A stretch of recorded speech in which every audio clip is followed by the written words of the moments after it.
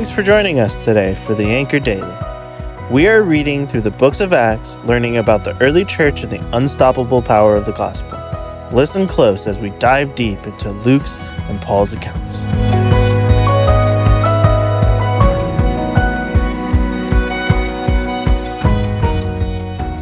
I'm in the bodybuilding business. Yes, the bodybuilding business. This may sound funny to say on a church podcast, but here I go. My entire life, I've been wired to be physical. But if you know me, you know I was created to encourage, love, and motivate. My name is Crystal Peterson, and if we haven't met, and you could see through this microphone right now, you would probably first notice what many comment on, my muscular physique. Yet as you get to know me, like anyone else, my story is much deeper than your eyes can see. Whether we realize it or not, our body images are a distraction in this life. I say this because many conversations interject something about my physique. I sometimes imagine being blind and only being able to hear someone just for what they say and not be distracted by what I see. We all have stories deep inside. Through years of training, I've walked alongside many in their journey of physical and spiritual fitness. That is why I'm in the bodybuilding business. Not the physical bodybuilding business, but the bodybuilding business of Jesus Christ. God has allowed me a gateway to many through coaching, training, and sports. Physical training leads to so much spiritual application. I've learned much through defeat, mistakes, and when no one is watching. As I am sure you have stories of physical challenges that have drawn you to experiencing Jesus more authentically too. So come join me in this bodybuilding business. In Ephesians 4, Paul writes that we should walk in a manner worthy of the calling to which we have been called, with all humility and gentleness, with patience, bearing with one another in love, eager to maintain the unity of the Spirit in the bond of peace. Notice that he doesn't say that we need to create or cultivate unity, but to maintain it. He follows that up by writing that there is one body and one Spirit. We all walk differently according to our calling, but we walk in the same Spirit.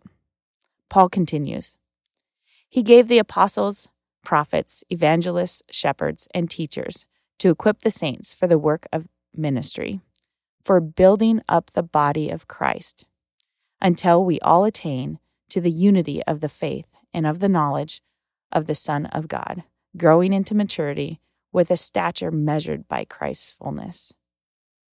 Therefore, let's be a body-building business together, just like Paul was, a church body that, number 1, works to maintain unity, number 2, desires to grow in maturity, and 3, speaks truth to each other so that we grow in every way into Christ, the head. So I want to encourage you. Let's do our individual part. Let's step up exactly how we were equipped, speaking truth and love to one another.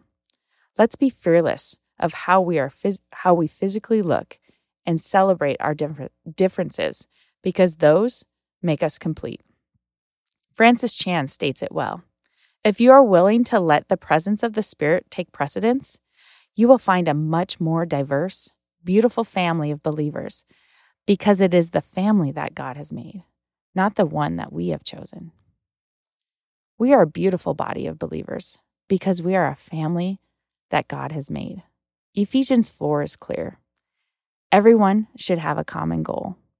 Our job is to help all members of the body of Christ mature. So are you ready for your job? We have seen our body suffer since COVID. In order for our body to function properly, we must maintain unity. This means if one person is weak, the rest of Christ suffers.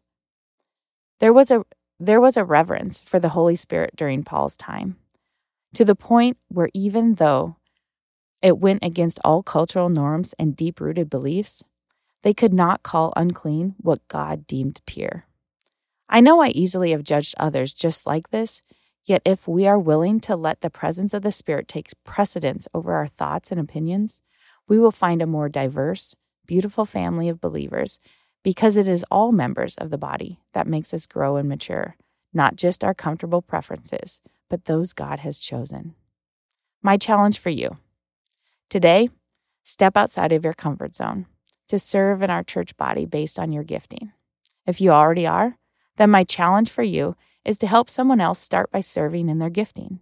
So many Sunday attendees do not know their spiritual gifts. So speak life to someone this week. Share with them what you see in them and ask them to serve in their capacity. As iron sharpens iron, so a friend sharpens another. Please pray with me. Father, help us to see my brothers and sisters in Christ as teammates and a critical component of the thriving, healthy body that you have for us. May we work together to grow your kingdom. In your name, Lord Jesus Christ. Amen.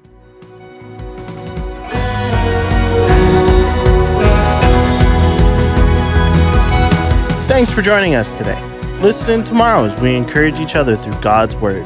If you haven't already subscribed, please do so because we would love to continue to grow with you. We'd also like a chance to connect further with you. If you go to bethel.ch, you can find all sorts of ways to serve, worship, and learn together.